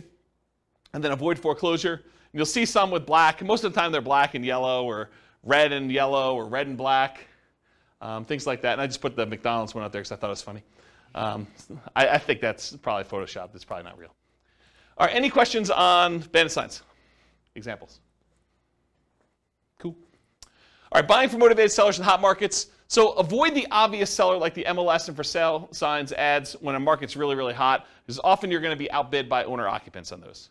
If you got 20 offers seen on properties, you can kind of knock your head up against the wall if you want to, but I don't know. Probably do better things with your time. Run ads, send direct mail, do flyers, target niches like high equity, probate, divorce, absentee owners, burned out landlords, etc. And then be willing to spend 3 times as much in marketing to find these deals. It's a premium you pay for buying in a hot market. Network and seek referrals, solve problems. So sellers don't give away equity. They don't give you equity. What do? They trade their equity for solutions to problems. They're not giving you $20,000 or $30,000 or $40,000 in equity. They're saying, hey, look, I got this problem. I need a solution. I'm willing to trade you this equity for a solution to that problem. And then be willing, in some cases, to pay full retail with creative terms. That's one way you can deal with hot markets. And we're sort of coming out of a hot market right now. Fed just raised interest rates again today by 0.75. It's a second or third increase. Is third? Third increase, yeah. So, they're trying to slow down inflation. They're trying to fight inflation. And one of the ways to do that is adjust interest rates, which slows down the real estate market, and a lot of things are tied to the real estate market. All right, any questions on hot markets? Cool. All right, let's talk a little bit about direct mail. I like direct mail. So what are the pros and cons of doing direct mail? So I'll just kind of share some with you. You have a lot of control when you do direct mail. You do a lot of testing. You control when it goes out, how it goes out, all that stuff. Your coverage and reach, you can have really good coverage. You can have really good reach by going, long distance. You do stuff local. You can focus on a lot of different things. There's a lot of flexibility. You can put out a large amount. You can put out a small amount. You can put out a small amount all the time, like every day. You have pretty good impact, especially if you have really good ads. You could change the size of the ad to have really big impact, or you could do postcards and do a lot of them. It has a pretty historic response rate, and with the movement of a lot of companies away from direct mail, there are less people competing with you in your mailbox. You show up alone. Versus someone goes online, you do pay-per-click, or you try to compete with SEO, and you want to come up for, sell a house fast in whatever your city is. Realize that you're not the only person trying to come up for that. There's other real estate agents, there's other investors, and so now you're competing with the 4 or 5 or 10 or 15 or 20 or 30 other people there. With a postcard, some days you're the only one that shows up there. Sometimes it's, you're the only one that shows up that month. So you definitely have a lot of ability to show up there without competition. You have selectivity. You can decide who you want to target versus having to hit a lot of waste, a lot of different people in there. It's highly scalable. You could decide you want to buy one house every quarter, one house a year, or you could decide you could buy 10 houses a month. Whatever you want to do. It's a very scalable type of thing with direct mail. It's relatively inexpensive to do. It's proven. A lot of people have used it before. And the other thing is privacy. If I want to find out what someone is doing in order to market to find properties, and you're doing stuff online or you're putting an ad in the newspaper, I can go look at that newspaper, I can go look at the online stuff, and I can see what you're doing in your business. And I can try to deconstruct that. I know unless I have a house in that marketplace and you send direct mail to me, it's hard for me to see what you're doing. So there's some privacy way to do it there too. What are some of the downsides? Sometimes there's delays in delivery. You can't always time this perfectly. Sometimes you get poor quality lists. You'll have a bunch of undeliverables or bad names on there. The cost per exposure, it's relatively high to get your message in front of somebody. There's some possible saturation. And then sometimes the mail gets lost or it's undeliverable. If it looks like an advertisement and you have a disgruntled postal employee, sometimes they'll take your mail and just throw it away, especially if you're doing every door direct mail where you hit every house in a neighborhood or a certain carrier route. Sometimes the carrier will say, 400 of these, no one's expecting these, I'm just going to throw them away. So you have some loss when you have that. All right, so those are pros and cons. So farm areas, let's talk about mailing lists and stuff like that. I'll show you some examples. So farm areas, geographically, you can decide you're going to market to a specific county or a specific city or a specific MLS area or a specific subdivision or a specific zip code. In my opinion, if you're going to go target a certain area with a mailing list, I think you should try to run some data on that thing and try to find out, hey, what's the typical age of a property or the range of property ages? What's the typical property price range of that list? How many days on market is it typically taking to sell in that area? How big of a discount from list price or premium over list price are people getting in that market? What's the price per square foot there? What are the typical lot sizes? And the reason why I think you want to run this is so that you don't spend a bunch of money on marketing for the first couple times you do it, only to realize you're getting really crazy, crappy leads because they're not what you want. You want to find out what the people you're mailing to, their houses look like from a data perspective. Your own ones or ones around you, so you can pick geographically. You don't have to do local. You can decide to buy outside another market if you prefer. I was doing a lot of stuff in other markets. So I would do some stuff here, but I finally started doing a lot of marketing to some other cities that I wanted to buy in. Finding deals that fit your criteria based on geographic stuff, and then there are exceptions to every rule, all this stuff. Continuing on with mailing list selection, so you can decide property types. I only want to do detached properties like single-family homes or attached properties, condos and townhomes. I only want to focus on multifamily. I only want to focus on mobile homes or modular homes or manufactured homes. You can pick your price range. You can pick your median price, your average price, your low end, your luxury, whatever you decide you want to focus on from there. You could focus on financing, especially if you're going to try to come in and buy properties subject to or with wrap financing, or if you want owner financing. So you can look at the mortgage balance. You want to do low equity if you want to buy properties with subject to or wrap financing or lease option, something that has a high mortgage balance so you could take it over, and more likely to be able to structure a deal like that than someone who owes something that's very little, directly subject to. Or if you want to try to get owner financing, try to do ones with low mortgage balance or no mortgage balance. And if you can't get that data Sometimes you could look at the date of the mortgage, and if it's a really old mortgage, it's very close to be either completely paid off or very low at that point. Type of loan, FHA or USDA, beware of doing subject to on those, but it could be good for assumption if you're willing to move into property. VA loans or conventional financing, and then if there's a private loan on there, if you're looking to raise private money, you can look for all the different private loans and try to reach out to the private lenders and see if you can get some financing. They've already done it once. So you look at that as your kind of like private money list. Years owned, so you look at the last sale date. The shorter the ownership period, the more likely it is to do a deal like subject to or wrap financing or lease options. The longer the ownership period, the more likely it'll be paid off and you'll be able to do owner financing. There's just general rules. If there's no public data, the last purchase could be prior to the electronic recording of that, and so those are probably paid off. The age of property, newer properties, lower maintenance, lower equity, subject to wrap financing and lease options. Older properties tend to be more fixer-uppers, free and clear, and owner financing. So if you're looking for those lists. And then demographics, the age of the owner. You could find people that are likely to have more equity by looking at age of owner. And then occupancy, whether they're owner occupied, someone's living there, or if it's a landlord, absentee owner, where the tax bill is being sent to an address other than the property address. And it can be either out of town, out of state, or out of country. And then other specialized lists, you can look for vacant properties or probate properties as examples. Probate properties are properties that are owned by heirs, like someone has died and then it's been passed on to the heir. Any questions on this? Oh, I guess there's one more. Size of the list. So if your list is too big, you may want to narrow it down. If your list is too small, you may want to expand out your criteria or just be willing to do less deals. So typically break your list into thirds and mail each third every month and then repeat at the end. So go back to the beginning so that you're mailing everybody once a quarter. You build credibility and consistency by doing that.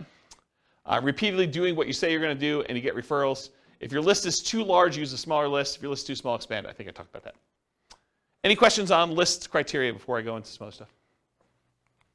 All right, cool. So mailing list sources. So where do you get these lists from? So all the stuff you can get from public record, like property characteristics, loans, age of property, things like that. You can get that from public records, either your local property assessor or title companies or RealList. RealList is what we use here in our local MLS. So if you have access to the MLS, you could download a RealList public record list, or RealQuest, which is, I think, another product by the same company, which is a variation like what they offer. And then other sources of mailing lists: ListSource, Listability, InfoUSA, and Melissa Data. And some companies will specialize in just general characteristics of the property. Some will be able to give you kind of like mail merged lists with other data, like they can combine a property address with other things they know about them, like bankruptcies or foreclosures or income level or things like that, if you want to have things merged together. It'd probably be a whole class on just mailing lists, but that's the idea. And then list hygiene, you're going to mail stuff, you're going to get things returned to you as undeliverable. So you got to do stuff with them. So number one, remove duplicates before you send them out. Use the National Change of Address, the NCOA service, to make sure that if someone moved, you get their updated mailing address. And then remove undeliverables as you get them back so that the next time you mail them, you have less undeliverables. If you really want to, you could go ahead and try to track down where the undeliverables should go. I never bothered to do that. I probably could have had, there's probably a whole business model of you just focusing on the people that that are doing the undeliverables, because I think a lot of investors would just not do anything with the undeliverables, so you could go focus on them if you want to. I personally would just send more mail, but that's me. All right, cool. Message. So what marketing messages will we be mailing? We already covered all those marketing headlines before. Now I'm going to show you some actual sample postcards. So here's one example postcard. The headline for this one is, do you need to sell a house in city name? The company name will buy your house from you on the day of your choice. You will receive the same money for your equity as if you listed and sold through the real estate agent. So they're taking off, 6%-ish, depending on what the market is. You pay no commissions or fees. I pay no commissions or fees, but I'm going to net the same as a real estate agent. Sounds like I'm paying a commission or fee. Sell your house on the date of your choice, full equity, no commissions, no fees. That's their marketing message. Has the company name, their telephone number, including an 800 number and a local number and their website address. And then on the other side of the postcard has their name, that they're part of the Better Business Bureau, which, by the way, you just pay a fee and you can be part of Better Business Bureau. Call today to find out how the company can buy your house and city on the date of your choice. Any condition, model house or condemned, any price, mansion or shack, anywhere in the greater area, full equity, no commissions, no fees. Don't make another payment. Call today with their contact information there. That's a postcard. Here's another postcard, different one. Dear so-and-so. Oh, this is from me. This would be interesting. So my investor group is interested in buying your property located at blank in city. We buy several houses each month, and we're looking to buy more in this area. So what did I just do? I borrowed credibility, right? So if you're brand new and you're part of an investor group, maybe your investor group buys several houses, right? So now it's not necessarily you. If you're a brand new investor, you can do this. Should you have any interest in selling quickly and easily at a fair price, please call us at telephone number. If you get my voicemail, please leave a message for a prompt return call. When you're ready, I'd be glad to meet with you, inspect the property, and let you know exactly how much we can pay. You can also visit us at website address to submit a property information form and get the ball rolling. We have purchased hundreds of properties throughout our area since a date, so you may be a perfect solution for you selling your property. Call or visit our website to learn more about how we can buy your house as is on the date of your choice. Thank you. My telephone number, my name, my telephone number. I also have my website address there. And it says, P.S. If you're not interested in selling now, please keep this card for future reference. And then I make a disclosure at the very bottom in smaller font. Licensed broker and investor not intended to solicit properties already listed for sale. So this is an example of a postcard I would send through Click to Mail. Any questions on it? Here are some handwritten letters. Dear so-and-so, I'm currently looking to purchase a property in the blank county area. I've looked at several properties in the area, and I'm seriously interested in purchasing your house at blank. Do you really think they looked at properties in the area and that they picked mine out? Yeah, this is the challenge, right? Like, I think you lose credibility with this.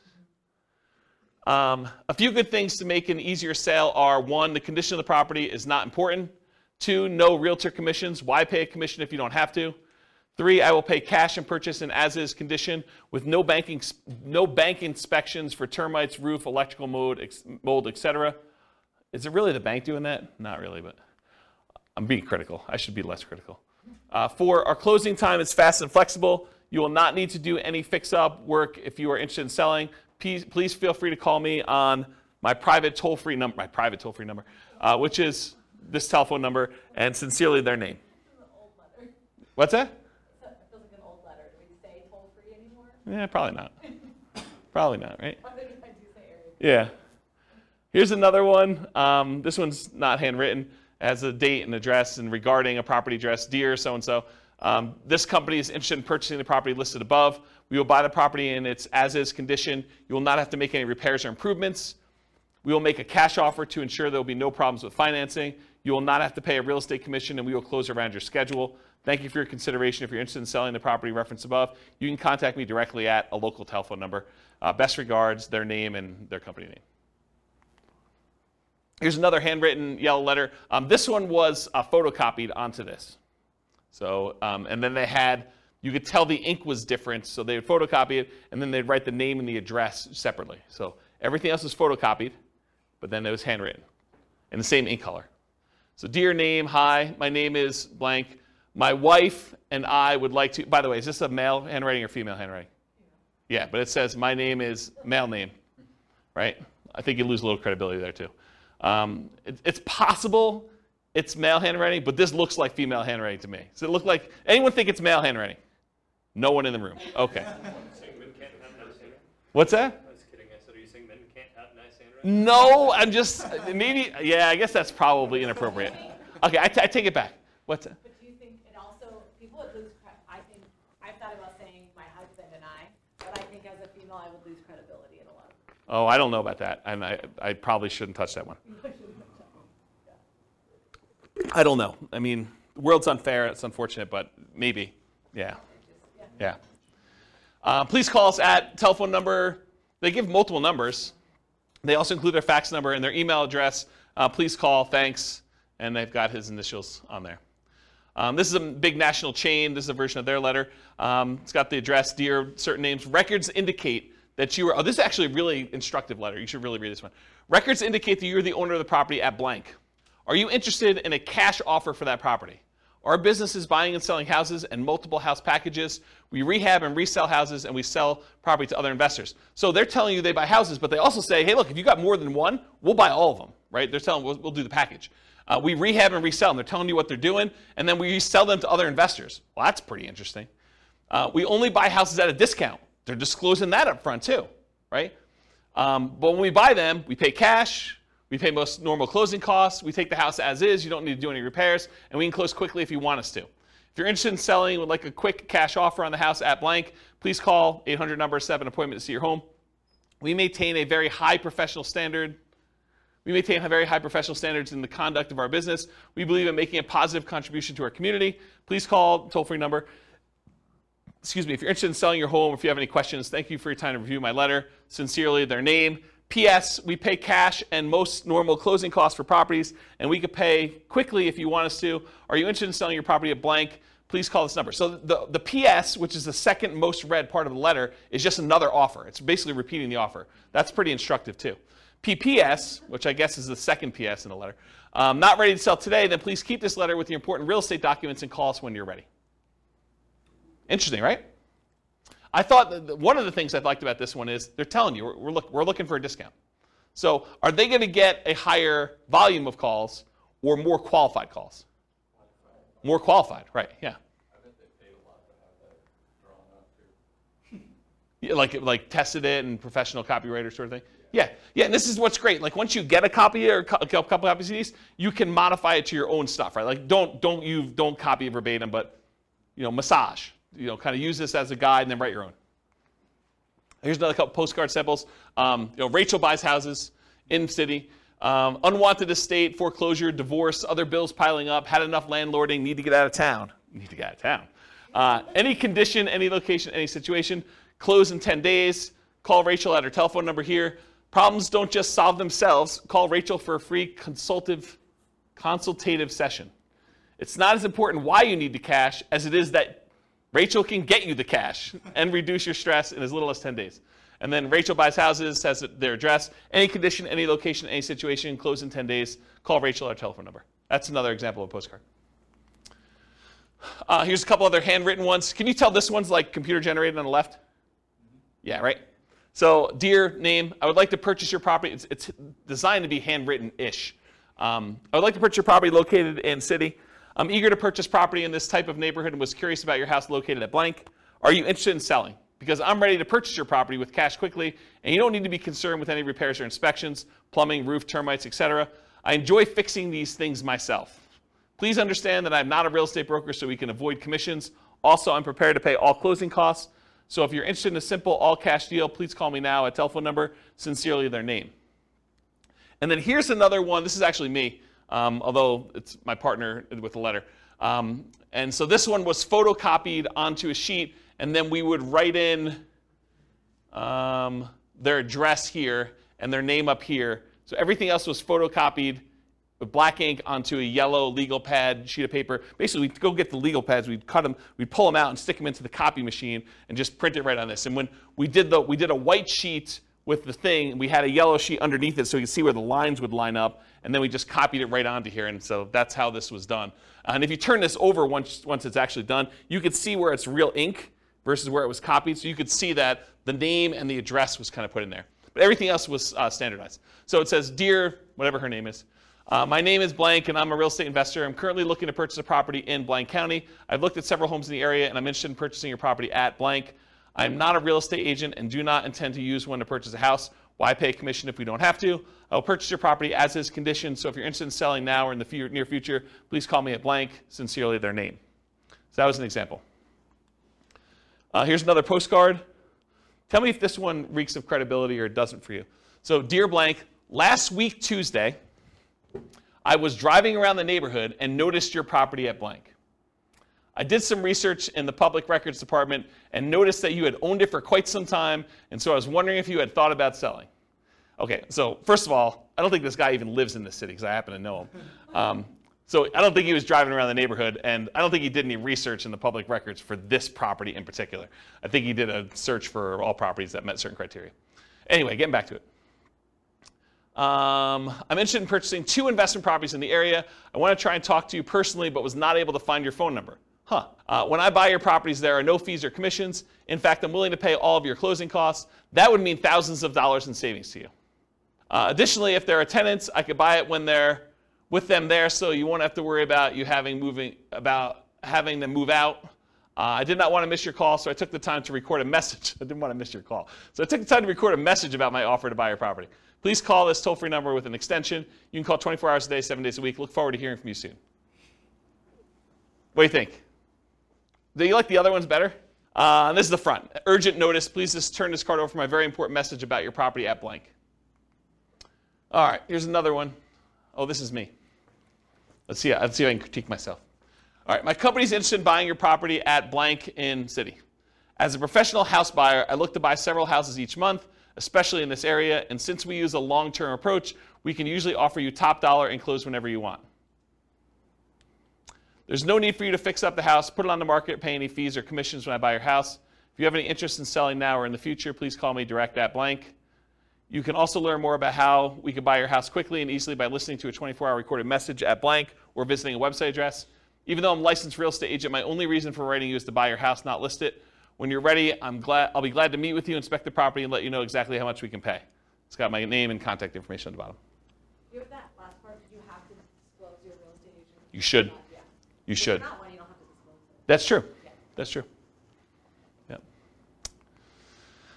Another one you probably have heard of before. So this one says, we buy houses, problem, rent houses, repair problems, inheritances, vacant houses. And then the other side, the no problem way to sell your house. We pay cash. We can close fast. Foreclosure solutions, any condition, any location. Inheritances, vacant houses, rent houses. The company name will buy your house now just the way it is. Call toll-free number and has the address and everything on there. I just want to show you what an envelope looked like. It's just handwritten like that. Here's an example of one that goes into like the, what do you call this, money mailer, like the ones you have like the 500 coupons. This is just an example of one doing We Buy Houses. So wanting to sell now, facing foreclosure, one more, owe more than it's worth, bad tenants, major repairs, divorce, relocating. It's okay, We Buy House, any condition. It has a telephone number and some stuff on there. Another postcards, We Buy Houses cash, getting cash offer, close quickly. Any area, any price, any condition, call now. Has a website address, download your free special report, the 5 easiest ways to stop foreclosure in under 48 hours or less. So who is this person targeting? Someone who's in foreclosure, right? Could it really be this easy to stop foreclosure at absolutely little or no cost and in less than 48 hours? Getting your life right back on track with one small decision. Facing foreclosure, bankruptcy, late on payments, rising interest, or balloon mortgage, recently laid off, we can help. Free report reveals all the details. Discover how to sell your house fast in a few short days, avoid foreclosure, take care of your mortgage payments, never pay a commission to get your house sold. Download it for free now at the address. I think there's a couple more.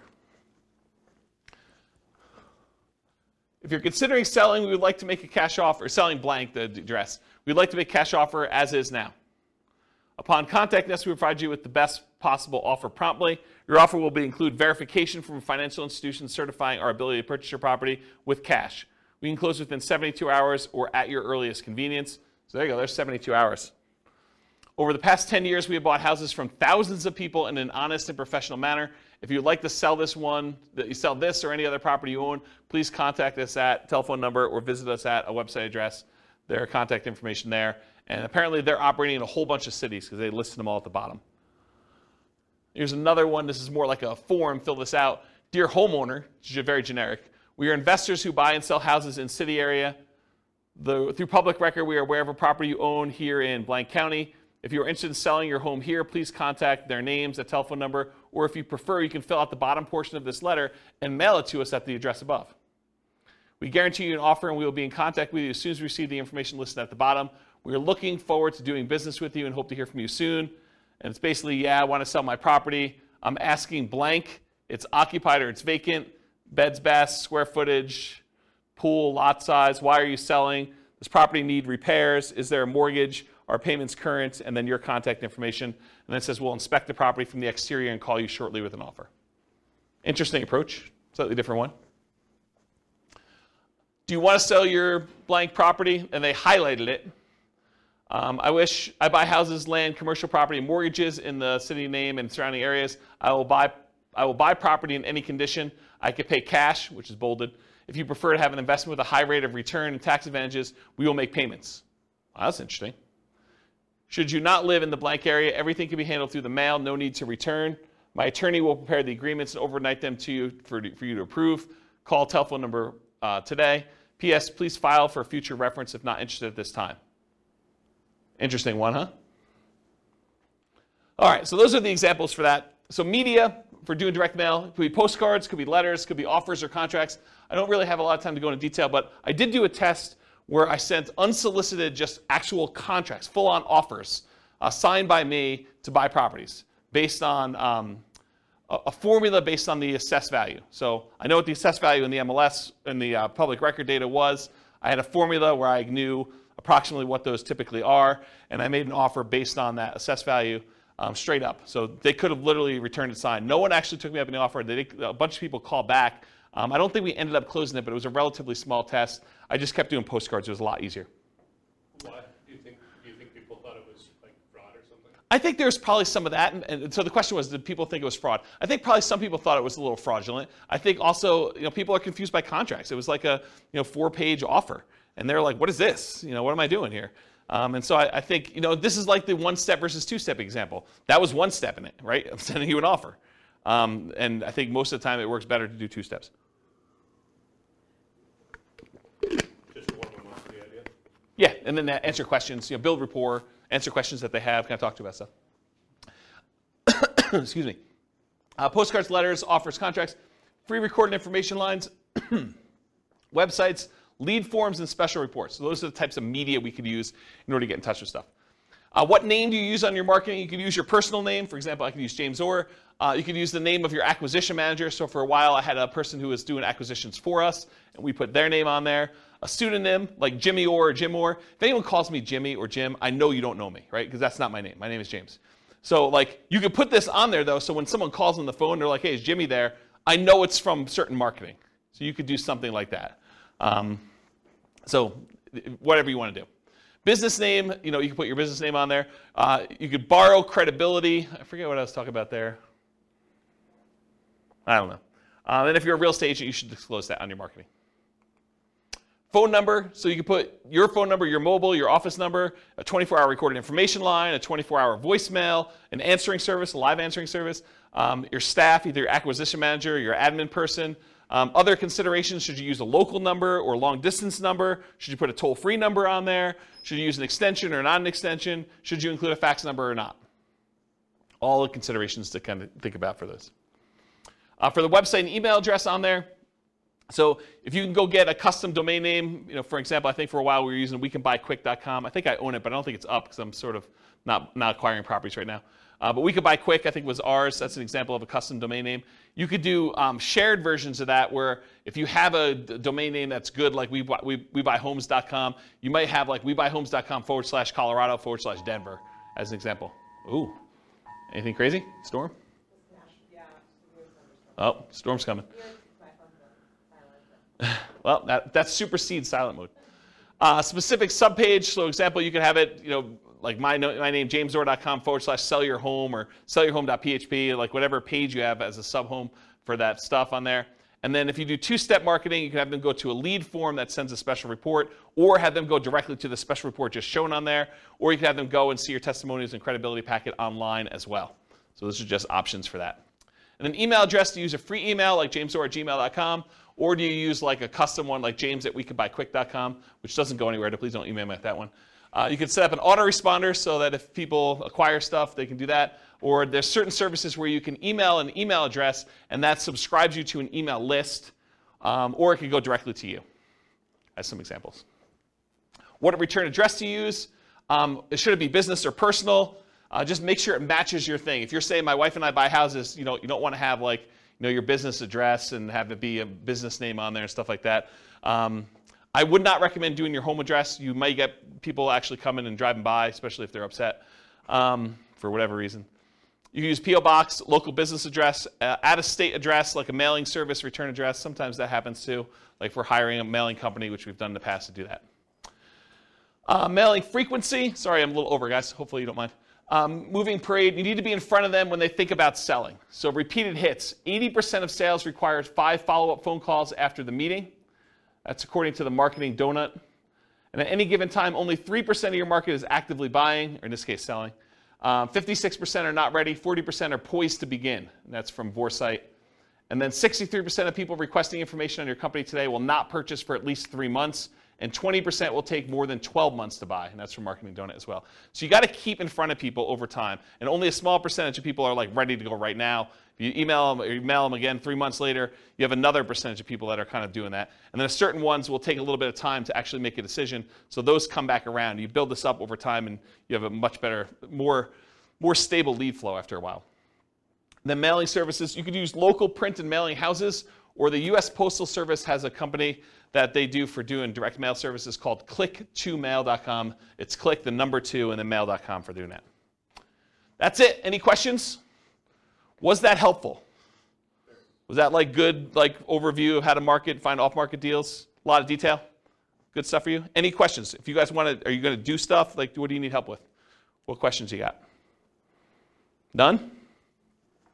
Overwhelmed? It's only kind of related, but so when you're talking like to the MLS or different things, is there a way, you talked about different things to look for if you're looking for a certain number of bedrooms, that's obvious, but is there a way to search for like unfinished basement?